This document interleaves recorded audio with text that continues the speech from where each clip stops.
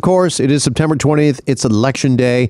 And joining us now with a final look at the polls is Sean Simpson, our friend from Ipsos Polling, who joins us now here on Global News Radio. Sean, good afternoon. Good afternoon.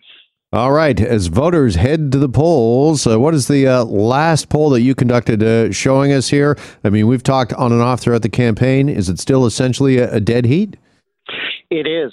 It is so tight. We released our final poll yesterday evening, and it showed that the Conservatives have a 1-point lead nationally in the popular vote, which, of course, is the same result that we had back in 2019.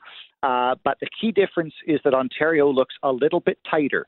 The Liberals won Ontario by about 8 points 2 years ago, and now we're looking at closer to a 4-point spread. So that likely means the Liberals losing a couple of seats and the Conservatives gaining a couple of seats. But this is so close.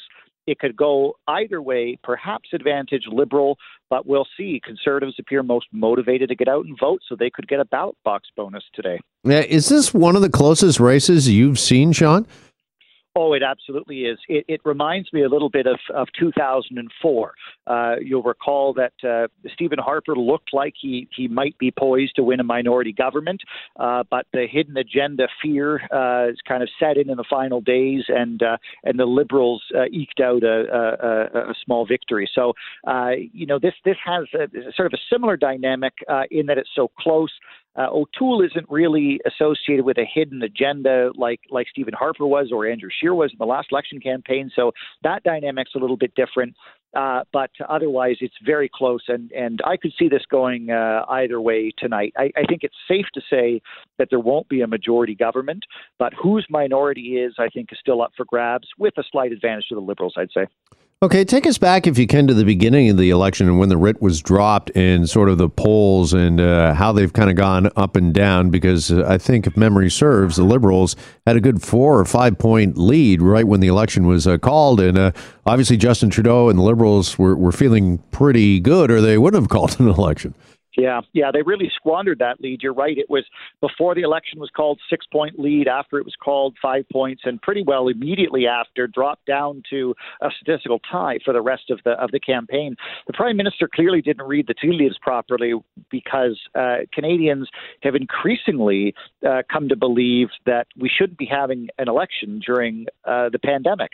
It started around 55, 56% of Canadians who thought that was the case at the start. It's now grown to 2/3. That normally doesn't happen. Normally we see, apathy for a campaign subside as we talk about more substantive issues. But in the absence of a wedge issue, the wedge issue is, should we be having a campaign at all? So the Prime Minister has really failed to articulate those reasons throughout the course of the campaign. And I think a lot of voters are going to have that in their minds as they head to the polls today. Should or should we not have an election? And it could actually cause some people to just stay home, believing that this wasn't necessary, so they're not going to participate as a result. Well, what is polling over these last few weeks showing you when it comes to that sort of voter apathy for the election? And also wondering, Sean, what voters have told you and what your polling says about standing in long lineups that we're hearing about today here at certain polling stations, and just generally some concerns voting during a COVID fourth wave. Yeah. Our polling has shown that nearly half of Canadians say they don't like any of the options that they have. They don't like any of the leaders or the parties in this campaign, and that's up significantly from the start of the election.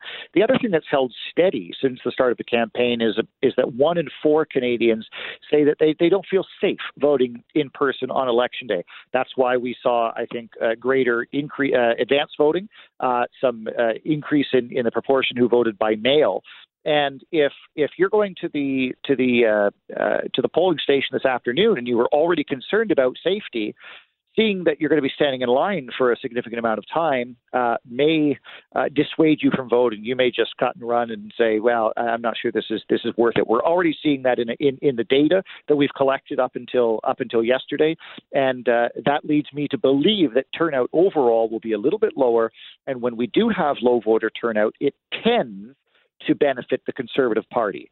Of course, the dynamics are a little bit different because of COVID, if that's the reason why we have lower voter turnout. But typically, the Conservatives benefit because older people will go out and vote come hell or high water. Okay, that's really interesting. Your research is showing a lower voter turnout because, as we know, there's been a historic turnout for the advance polls, which some people took as, well, there's some pretty good interest in this election. Yeah. No, I think it's just simply because of concerns about how busy it would be today. Longer lineups. We know that Elections Canada has less staff. So I think it just means that people will be processed slower.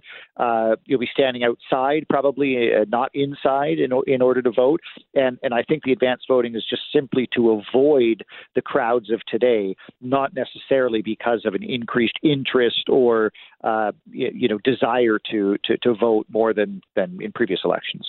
Yeah, Sean, also wondering if you've got any data, any numbers when it comes to just how engaged voters have been during this campaign, because this is a short campaign, the shortest it can be legally, only 36 days.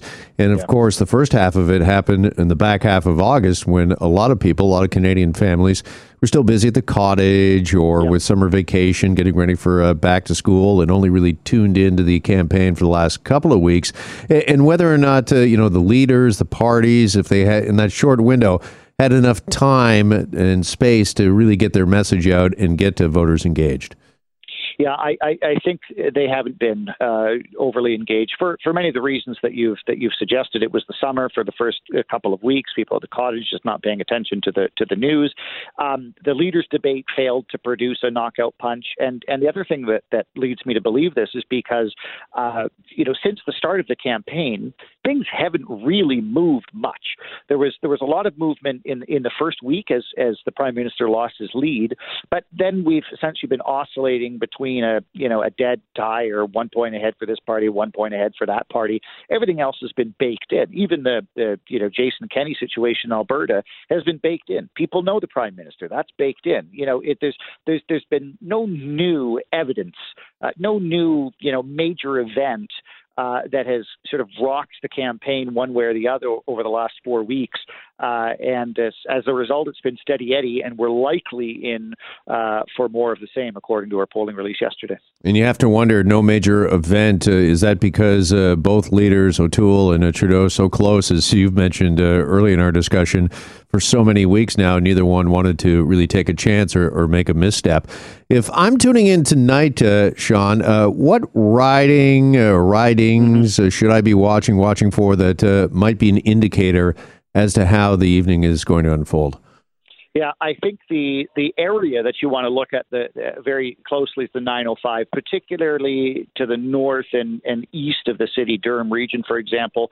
The Conservatives, if they're going to break through, it's going to be in those ridings first. And if they start flipping some from red to green, it's going to be a pretty good night for the Conservatives. Downtown Toronto also in play, but of course with two different parties between the NDP and the Liberals. If the NDP pick up a couple of seats there, it's going to be interesting. But also you want to look at in Quebec to see if the Bloc is able to pick up seats from the Liberals. You want to look in British Columbia, where I think a lot of people are going to be paying attention tonight because it's going to be that close. It'll come down to the end of the night. Areas south of the city like the Delta, to see if the Conservatives are able to do well there. And if they are, they're going to give the Liberals a run for their money. The math for the Liberals is very difficult. If they lose some seats in the 905, if they lose some seats in British Columbia, I don't see where else they can pick up new seats, new wins. So they'll be fighting to stay in government rather than fighting for a majority. All right, Sean, just before I let you go, let me ask the biggest question perhaps of the night. At the end of this evening, will we have a winner, do you think? That's hard to answer. We've got about 800,000 mail-in votes to count, and if it's super close, those votes are really going to matter. And so I think we'll know, that it's a minority government, but I'm not 100% certain that we're going to know who is leading it. All right. An exciting night ahead, to be sure. Sean, thank you so much for breaking it down for us and kind of revisiting the campaign as a whole. Really appreciate it. It's been my pleasure. All right, there goes Sean Simpson with Ipsos Polling, going over Ipsos' last poll for Global News. It was released just late last night that shows, yes, the Conservatives and the Liberals still in that dead heat as we head to the polls today. And we're back after this break on Global News Radio. Hi, it's Shauna, and I might be a bad parent because my kids think French fries are vegetables. Hey, it's Ryan, and I might be a bad parent because I went out for wings when my wife was in the hospital after giving birth. Johnny here. I might be a bad parent because in my house, the tooth fairy gives pocket change. But we're not alone. Len emailed us and said his 6-year-old daughter's Tarzan moment going from love seat to lazy boy by curtains made him more proud than any dance recital. And Andy left his 2-year-old at the rink. All right, guys, I'm sure we're not alone. Like Andy's kid. For stories and confessions like this, make sure you check out our podcast. It's called Bad Parents, and it's available wherever you get your podcasts. I left a glove at the rink.